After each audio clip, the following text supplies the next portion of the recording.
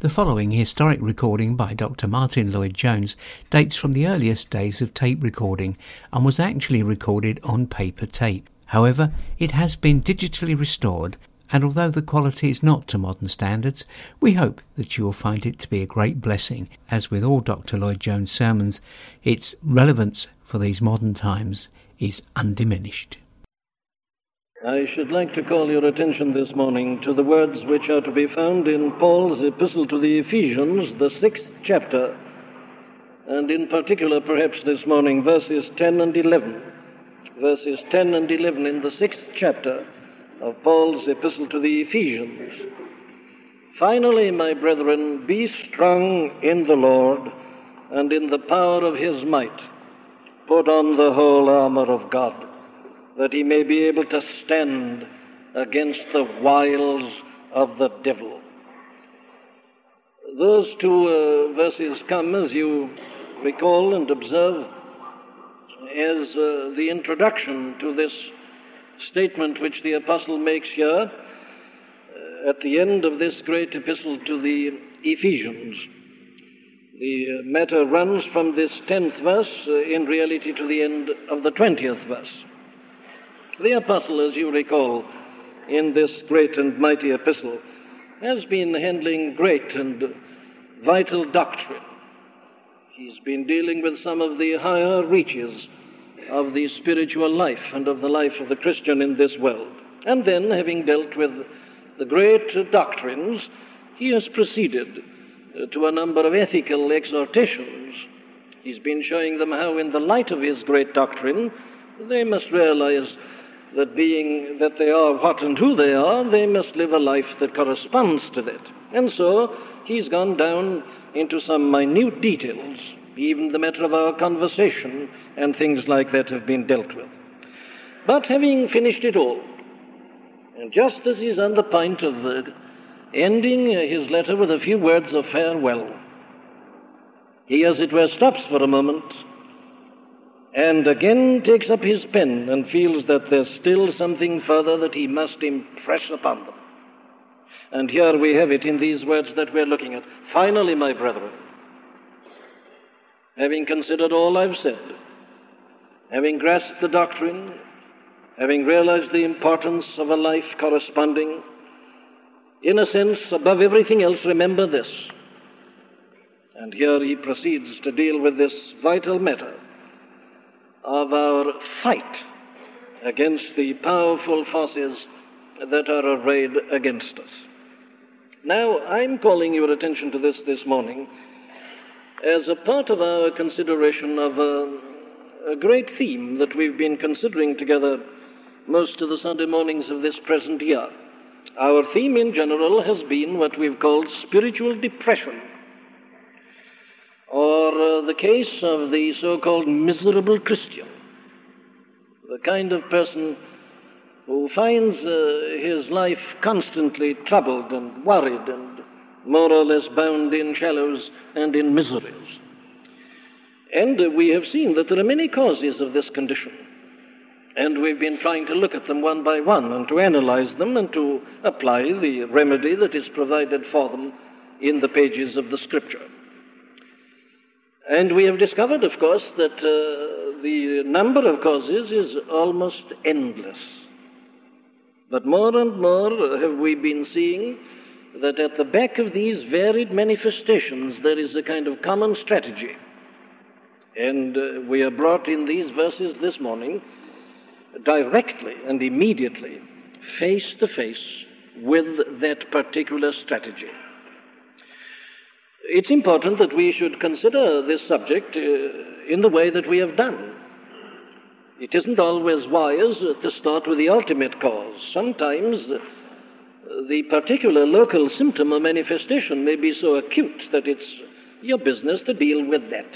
If a man's in acute pain, in agony, well, you must remember that he's got that pain and must deal with it. You must, of course, discover the cause of it first, but before you go back to ultimate causes, it is sometimes wise to deal with incidental matters as you go along. And we've been more or less adopting that policy.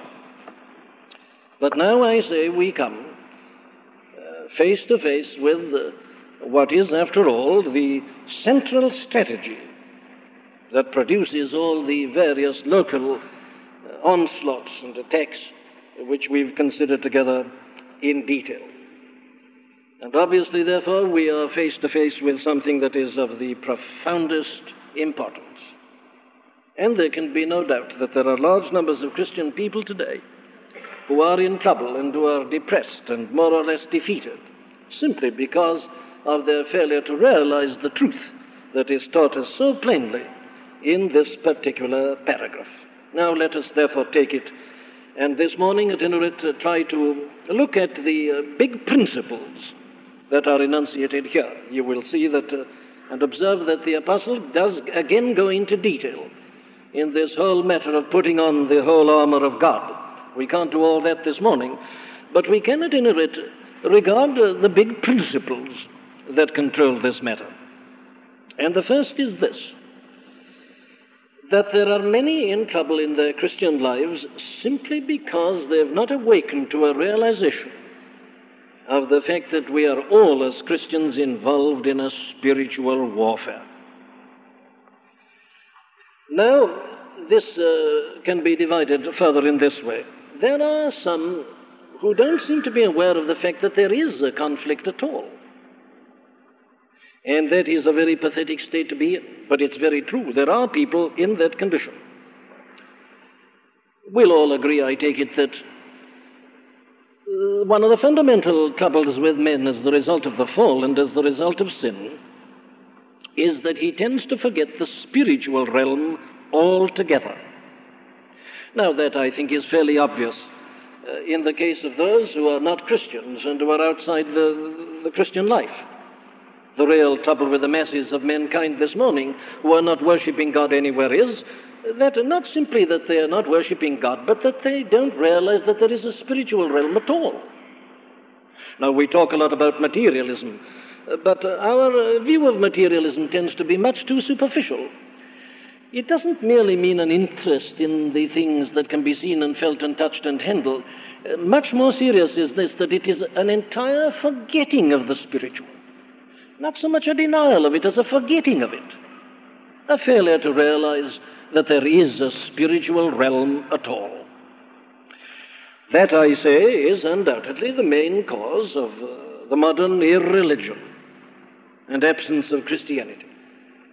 It isn't that these people deny things in particular so much as that to them the whole idea of an unseen spiritual realm seems to be quite ridiculous. They are only interested in the present, the seen, the temporal, that which is tangible. Now, there, I say, is the fundamental trouble. And it is very interesting to observe how that kind of fundamental difficulty tends to follow us even into the spiritual life. The difficulty, I say, of realizing the reality of the spiritual. Isn't that perhaps one of the main difficulties about prayer? That no man hath seen God at any time. People say, I find it difficult to pray. I find it difficult to concentrate. I can't go on praying. Why? Well, the difficulty is really the difficulty of realizing the reality of the unseen and the eternal, the spiritual. But what I'm particularly concerned about this morning is the way in which that great effect of the fall and of sin tends to follow us after conversion and after we've become Christian, in this respect, that we fail to realize the reality of the evil spiritual powers. It isn't merely this kind of difficulty and strangeness with regard to the realization of the presence of God, but still more our failure to realize the evil power by which we are surrounded and with which we constantly have to do. In other words, there are many Christians who are in trouble and unhappy and are lacking real joy and assurance and victory in their lives because they have made the fatal mistake of thinking that that conversion is the end of a process instead of the beginning of a process. They seem to think that the moment they've believed and are converted, that all is going to be well. All their troubles will be banished. There'll never be a problem left. Now, let's be quite clear about this. There are two main causes of that. One is, of course, a false evangelism, which deliberately gives that impression. Believe in the Lord Jesus Christ and all will be well. You'll live happily ever afterwards. Nothing will ever go wrong. The whole world is going to be amazing and perfect, and you'll never have another problem or another struggle. We can understand it. The evangelist is so concerned about presenting the truth of salvation. He may be further concerned in results. However, in various ways, he gives that impression, and people believe it. And so when they actually come to the living of the Christian life, and difficulties do arise and problems, they don't know where they are, they begin to doubt everything, and they're in trouble, and they become depressed. But it isn't only due to a false evangelism. Perhaps a still more prolific cause of this is a failure to really grasp the teaching of the Scriptures. I think we've been seeing that as we've considered this question of spiritual depression, all along it seems to come back to this, our ignorance of the Scriptures. Our failure to read them aright and to understand them and to apply them and to realize that they're speaking about us. And nowhere, I think, is that more evident than in this very matter with which we are dealing this morning. So I say there is nothing more important than to realize that the Christian life is a life of conflict with the powers of evil. Now, that is taught everywhere in the Bible. If you want it in its supreme example, of course, you'll find it in the life of our Lord Himself. Our Lord's life in this world was a life of battle and of conflict with the powers of the devil and of hell. Look at Him in the garden. Look at Him in the temptation in the wilderness. Look at Him even on the cross. These forces, these powers, this tremendous spiritual conflict. But you not only find it in the life of our Lord, that ought to be enough for us, but it comes nearer to our own level in the life of the apostles. This Apostle Paul particularly tells us about it. They all tell us about it. They were all aware of the fact that they were set in this context of this tremendous spiritual conflict. And ever since then, in the history of the church, you will find that God's servants have testified to their consciousness of the reality of this tremendous spiritual fight and conflict. You see it strikingly in the life of a man like Martin Luther. But you get it, I say, equally in the life of a man like John Bunyan, and in his writings especially. Read Grace Abounding or read Pilgrim's Progress. Take that hymn of his which we've just been singing. It's there. It's everywhere.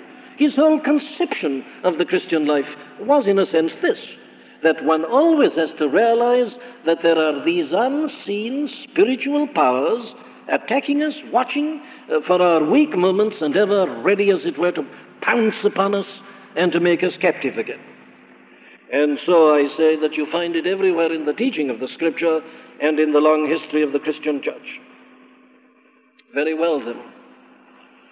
Can anything be more fatal than not to realize this?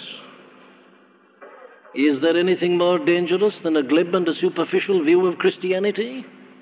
The view that assumes that conversion is everything, that now we are Christian and all is well and we can sit lightly and loosely to the church and her preaching and to the Scripture and our reading of it and to prayer, that all is well, that everything's been done, the thing's completed. We've signed a card or we've done this or that or been received into church membership and all is perfect.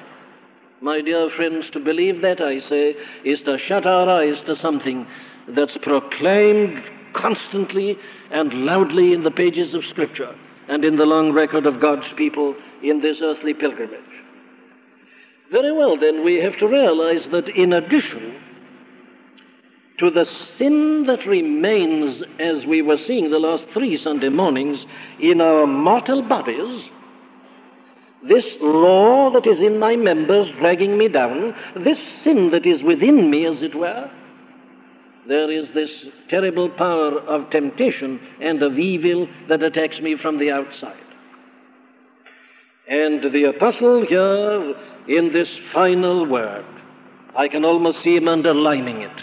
Oh, not that the other things are not important. They are, every one of them. And all the ethical details, it's all tremendously important. But here it is, finally, underline it.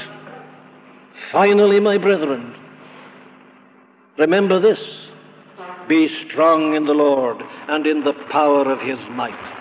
Put on the whole armor of God, that he may be able to stand against the wiles of the devil. Here is the last order of the day from the great Generalissimo. He's concerned about the whole campaign. He's concerned about us. And he wants us, I say, secondly, to realize the character of this fight. Not only the reality of the fight, not only the mere fact that there is such a fight, but we must understand increasingly the character of the fight. Now that comes out, doesn't it, in the very words that he uses. I don't know how you feel, but I never read these words without being conscious of a great dramatic intensity. I seem to hear a kind of bugle call. A trumpet is being blown. I feel that the forces are gathering, and that here am I, as a little Christian, involved in all this. Don't you feel that as you read the words, or as I read them to you? Finally, my brethren, be strong in the Lord. He's keying us up to something. He's awakening us. He's rousing us. Why? Well, because of the character and the nature of the fight. And what is that? Well, it is all that he describes here in this 12th verse. We wrestle not against flesh and blood. Our struggles and our problems are not merely with men. Well, with what then? Principalities and powers. The rulers of the darkness of this world, spiritual wickedness in the heavenlies, in high places. Oh, it's just the great biblical teaching about the devil and about all the evil spirits and forces that are marshaled and arrayed and controlled by the devil. The doctrine concerning the devil and his power and his forces is as vital in the Scriptures, I say it without any hesitation, as the doctrine of salvation itself. Because its whole teaching, in a sense, is that until we can overcome this enemy, there is no true salvation. And a part of our salvation is the overcoming of this particular enemy. So the Scripture teaches us about him. It tells us about his terrible power. It teaches us something about his origin, that he was a bright angelic spirit created by God, but who rebelled against God and fell. But you see, he felt he had sufficient power to do that. And his power is mighty. Read your book of Job, the first chapters alone are enough, and you'll see something of his power. Especially, I say, read again the accounts of the temptation of our blessed Lord, and there you'll see one who feels confident that he can bring down even the Son of God. And you and I, my friends, are concerned with such a being. And all his forces, here they are described here, his battalions, all these massed legions of his, that he uses and deploys against God and his church and his people. You and I are confronted by all this. We wrestle against such powers and against such mights. And you notice his words, the wiles and the subtlety. Oh, the Scripture, I say, is full of this kind of thing. And it talks about this evil day. Well, now, I'm very anxious to be practical this morning, because there is no point in considering all this theoretically. To have a theoretical knowledge of these things and yet not to detect them in practice is to be in the saddest position conceivable. Rather like a physician I once watched, who had his head full of a theoretical knowledge of medicine, but wasn't able to diagnose the very patient that was in front of him. That's of no value at all. We must deal with this thing practically. How then do these forces attack us? Why is it important for us to be strong in the Lord and to put on the whole armor of God? What are the forms which these attacks take? Well, you can subdivide them, if you like, roughly in this way. Sometimes the attack comes purely along the physical level. There is no doubt, according to the teacher of the Scripture, that the devil is able to influence our bodies. He can actually produce illnesses. I'm not saying that every illness is produced by him, but he certainly can do it. But he certainly does a great deal of this in producing certain physical conditions in which we may be lacking in energy and in vigor and, well, as the phrase puts it, enjoying ill health. A great deal of that is due to the attack, the subtle attack of these forces and powers with which we are concerned. And there are many such people who are dismissed, perhaps scientifically, as neurotics or neurasthenics, which in reality are nothing of the sort, especially Christian people. But the devil, in his subtlety, is influencing this depressing power upon such people without their knowing it. And of course, as long as it is regarded in a purely physical manner, he is perfectly content, because the right and appropriate remedy will not be applied. Well, I could elaborate that, but let me just leave it at that, and you can work that out for yourselves. Let me rather come to the mental line. Now, here, the devil, of course, may attack us by producing directly what is actually called by us depression. Depressed mental states and conditions. Let me make it perfectly clear that I'm still talking about the Christian, not about the unbeliever. I'm talking about the Christian. He can do it still more in the case of the unbeliever, but my point is that this can happen even to the believer, and that the believer is so often not aware of this. But the devil can come and depress us. He can get us into a state of worry and concern about ourselves, about our work, about our relations, about our associations in life. Everything becomes a problem and a weight and an oppression, and we become, as a result, depressed. I could very easily illustrate all I'm saying by innumerable examples. I don't know whether I've ever said this before from this pulpit, but I assure you, my friends, that if I allowed it to happen, I could very easily spend the whole of my time and my life in this world in doing nothing else but interviewing and trying to help and to treat depressed Christians. I could easily allow it to become my whole-time work. I'm not going to do so, because I believe that the work of preaching is much more important. I do as much as I can of this. But I'm saying that to show you how frequently this takes place. People have come to me and have said that they have the most horrible thoughts. A man was telling me, a fine Christian man, only the other day, he said, if you but knew the blasphemous thoughts that come into my mind, and the foul language, where's it come from? The devil is insinuating it. Blasphemous thoughts and words and ideas and terms. Then another very common form is that it comes in the form of various fears, what they call phobias, but that's just another name for fears. Fears of various things. Fear of thunder and lightning. How often have I had to meet that in such people? Fear of accidents. Fear of confined spaces. You know about them. Now, Christian people are afflicted by these things, and they torment them, and their lives are depressed, and they're unhappy Christians. And then, of course, the devil can work powerfully in the imagination. Some people much more so than others. But he can conjure up pictures in front of them, that what if such and such a thing happened? And it's amazing to notice the number of people who are depressed and unhappy, not because of anything that is happening, but because of things that they imagine as possible happenings. Various contingencies. They go ahead and meet them. The death of some dear one or something like that, or they're being left in such and such a situation or position. And these things can grip them and hold them. Now, the devil, I say, works up on the imagination in this way.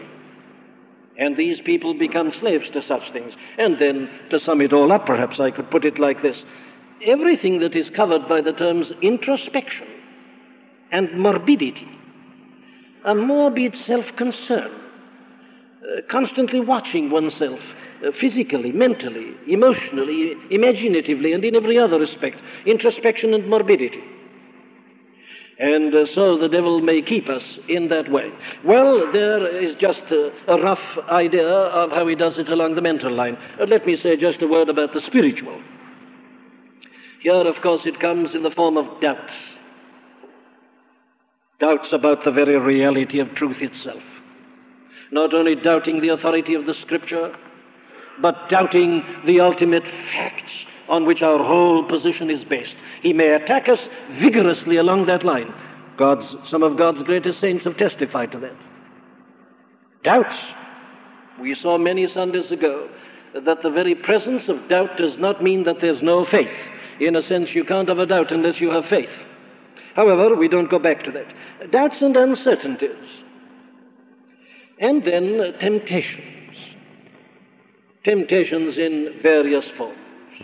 I needn't elaborate this. But the devil suggests things, presents pictures in front of us, suggests we ought to do something.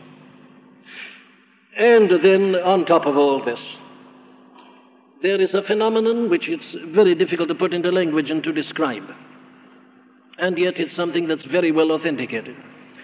The devil sometimes makes an unusual direct onslaught and attack upon certain of God's saints. You've read of some of them, you've heard of some of them, how you've been shocked at first to hear that a particularly saintly man who'd lived a saintly life all his life and had taught others and helped them, suddenly perhaps when he becomes an old man, is the victim of a most terrible, terrifying, satanic attack. You'll find it in the life of a man like John Newton, the writer of these hymns that we're so fond of singing. I say again, you get it with Luther, you get it with Bunyan.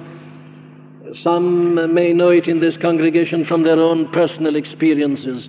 If you've never known it, you'll find it very difficult to believe it. But believe me, my friend, the devil can come and make a direct personal onslaught upon you in a way that almost baffles description. Well, now then, we are exposed, I say, to all this, and we are subject to all this. And the tragedy is that many do not understand this, and they don't realize it. And this is where the danger arises. Not realizing that all this is but a part of their spiritual warfare, they attribute it all to themselves or to their own sinfulness. And, of course, the moment they do that, they're defeated. If all that I've been trying to describe is regarded by you as something that is in yourself and that you are producing and that's the result of your own sinfulness, well, of course you will feel utterly depressed. You'll doubt whether you're a Christian at all. You'll wonder what's happening to you, and your whole life spiritually will be ruined for the time being. Others attribute it to their physical condition, and they consult physicians of the body, and they try to treat them, but with no good result, of course. The patient doesn't improve, and then the depression becomes still greater. Others regard it as something psychological, and they rush off to psychologists. That's one of the favorite things to do today. All these spiritual problems are being regarded as psychological.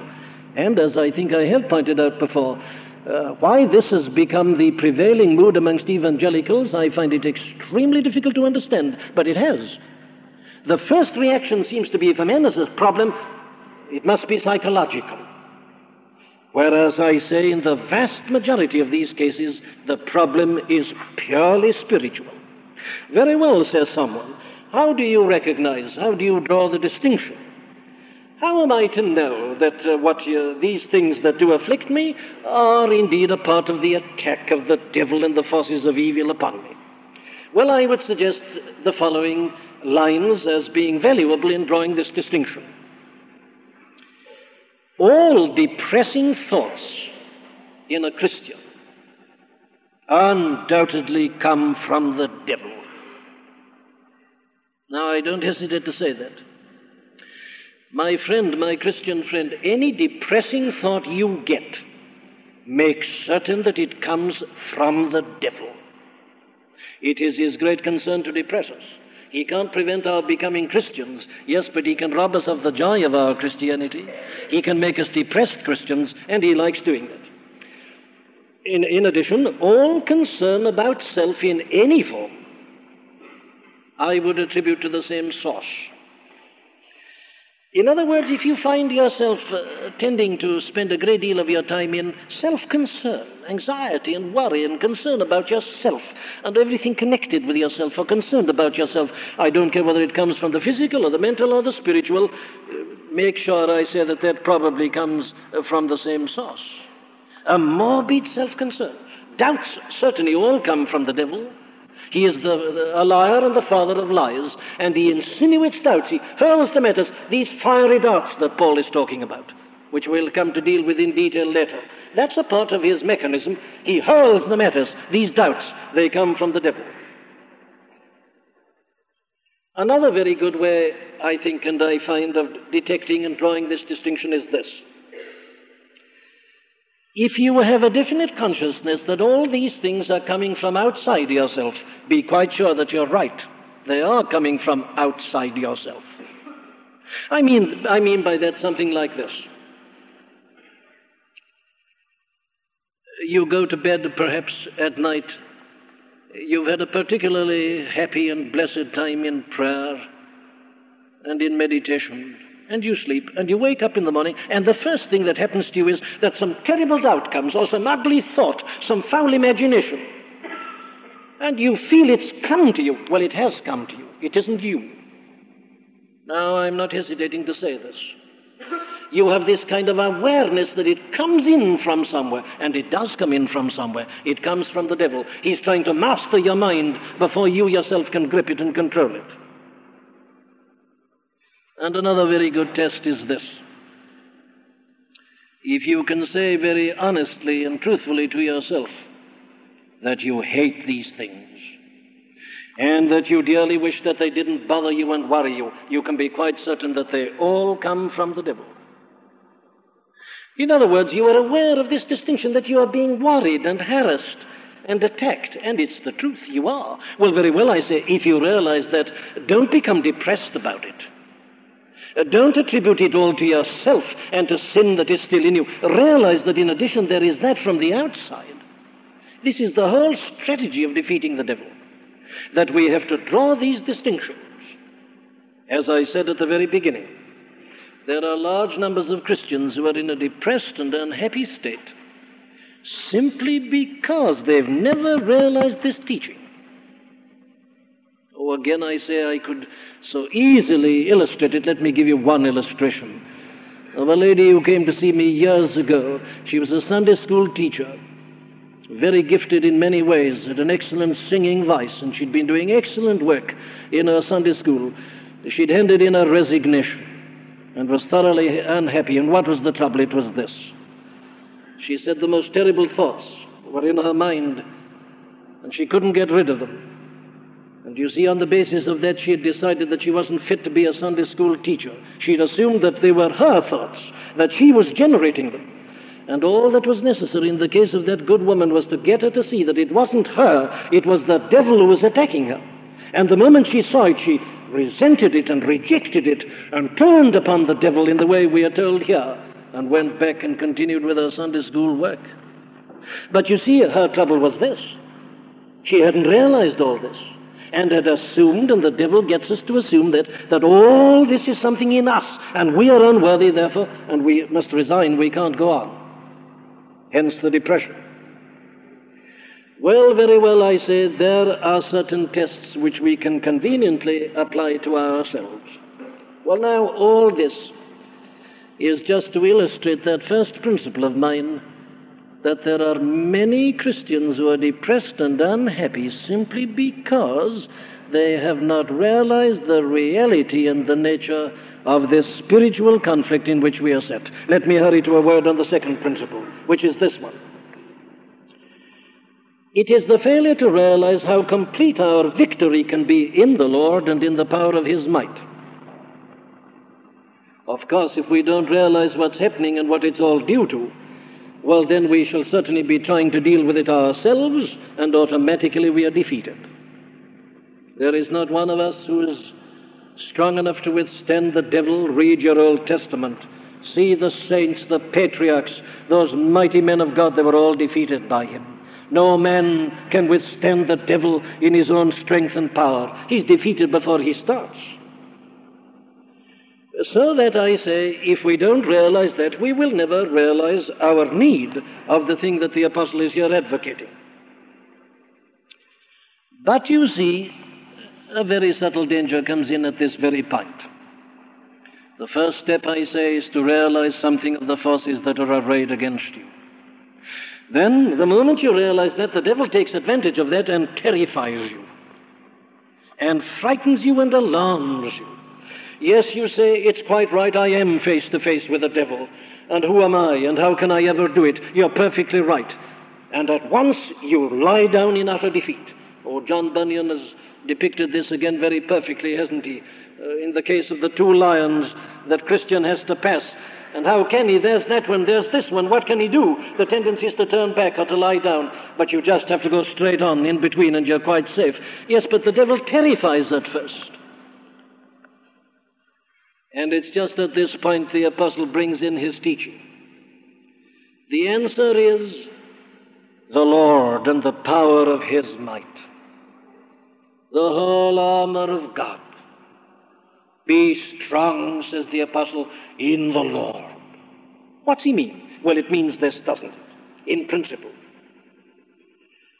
There has only been one person in this world who conquered the enemy and routed him in single combat, and that was the Lord Jesus Christ himself. He defeated him. He routed him everywhere, every time. In the wilderness, in the garden, on the cross, everywhere. He has routed him. He's strong enough and he's defeated him. And the apostle's teaching is that he can enable us to defeat him. How? Well, here's the great principle, isn't it? The principle that we've been considering for a number of Sunday mornings. We as believers, as Christians, are in Christ. We are joined to him. We are made one with him. And his mighty power comes into us. And it is with that power, and with that power alone, that we can triumph and prevail. We think of it, if you like, in terms of our Lord's own image of the vine and the branches. There it is. Without me ye can do nothing, but with him we can do everything. We are linked to him. We are joined to him. The apostle has been teaching it in the 3rd chapter of this epistle to the Ephesians. We are to be filled with all the fullness of God. Christ dwelling in our heart by faith. That's the teaching. And as we appropriate that and believe that and act on that, well, then I say, we shall be able to conquer. Yes, the devil, the principalities and powers, the rulers of the darkness of this world, spiritual wickedness in high places, in this might and power, as he conquered, we'll conquer. We shall be more than conquerors. And so, you see, the Scripture gives us its exhortations. James 4:7, resist the devil, and he will flee from you. Do you realize that it's speaking of one of whom the Lord said to Peter, Satan hath desired to have thee and to sift, and he can do it. Take these mighty pictures of the devil and his power. We are not to bring a railing accusation against him. We are told even Michael the archangel durst not bring a railing accusation against him. The devil's not one to be laughed at or to be joked about because of his terrifying power. And yet we are told, resist him and he will flee from you. Yes, not in your own strength, you see, but because you're in Christ, because of the power, because of the vigor or the energy of his strength. What a phrase that is. Finally, my brethren, be strong in the Lord and in the power of his might, the vigor of his strength. And in the same way, the Apostle Peter puts it in this way in his first epistle, in the 5th chapter, verses 8 and 9. He tells us to be vigilant and to be sober. Why? Well, because your adversary, the devil, as a roaring lion, walketh about seeking whom he may devour. A roaring lion. My friends, is it surprising that the church is as she is? We don't realize this. We are not vigilant. We are not sober. We are having a good time. We are sitting back. We are enjoying ourselves. We are not watching unto prayer. We are not vigilant. We are not sober. We don't realize this conflict. It all seems so easy, doesn't it? Yet that is what the apostle says. Your adversary, the devil, as a roaring lion, walketh about, roameth about, seeking whom he may devour. What about it? Whom resist? Steadfast in the faith. And as long as you do so, you'll conquer him. They overcame him by the blood of the Lamb and the word of their testimony. It can be done in the power, the vigor of his strength and of his might. Just a word on my last principle. I suppose that in many ways our greatest failure of all is our failure to realize how we are to avail ourselves of this very strength that is offered. And that's the thing that the apostle rarely expounds in this paragraph. Let me put it hurriedly in a word like this. Did you notice the order in which Paul puts these things? Or let me put it to you in this way. Say somebody came to you with one of the troubles or the problems that I've been describing to you this morning. What would you say to him? Well, I think I can tell you what most people would say. I've conducted many discussion meetings in my life, and oftentimes this kind of question and a problem has come up. And almost invariably the first speaker says, pray about it. As if that is all that is necessary. That's the answer that always comes. Any problem or difficulty or perplexity, what you do about it? The answer is pray about it. And no more. But you know, the Apostle Paul doesn't say that. And this is a most important problem. Yes, he does talk about prayer, but did you notice where he put it? As we are confronted by all these powers, we wrestle not against flesh and blood, etc. What are we to do about it? Pray about it. No, not first and foremost. Wherefore, take unto you the whole armor of God. And he even goes right through the details. And then, having said all that, he says, praying always with all prayer and supplication in the Spirit, and watching thereunto with all perseverance and supplication for all saints and for me. Several times recently I've said in this pulpit, now at the risk of being misunderstood, I am going to say that the first thing you do is not to pray. And I say it again, you see, and that's exactly what I mean. It seems to me that we are guilty of bypassing the Scriptures, and that this glib and easy teaching has gained currency, that all the Christian has to do now is to pray about it. My dear friend, the apostle tells you that you've got to put on the whole armor of God, and knowing us as he knows us, he goes into details. He won't take any risks with us. He divides it right up, this bit, that bit, this bit and the other, and we've got to go right through it. Then, he says, praying always.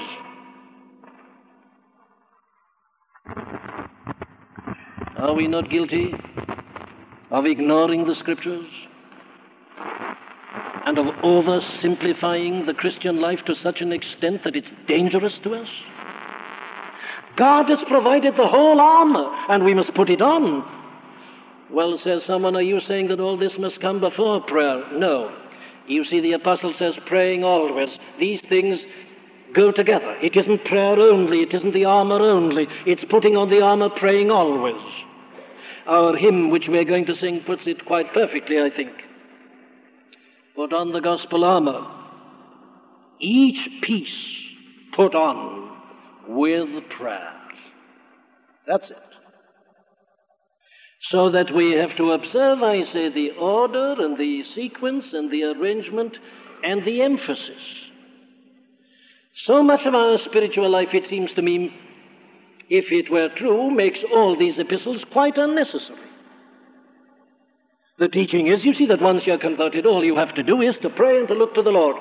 But the apostle goes into all these details. Why this elaborate teaching? My dear friends, we mustn't deny the Scripture. We mustn't ignore it.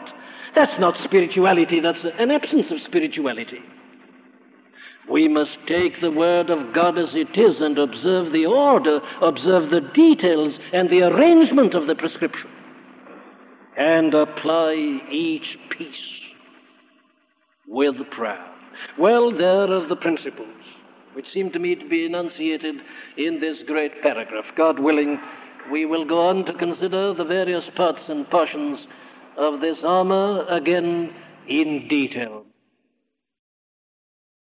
We do hope that you've been helped by the preaching of Dr. Martyn Lloyd-Jones. The MLJ Trust retains exclusive copyright ownership to all audio files of Dr. Lloyd-Jones' sermons, including all derivatives such as translations, modifications, or edited versions of the files.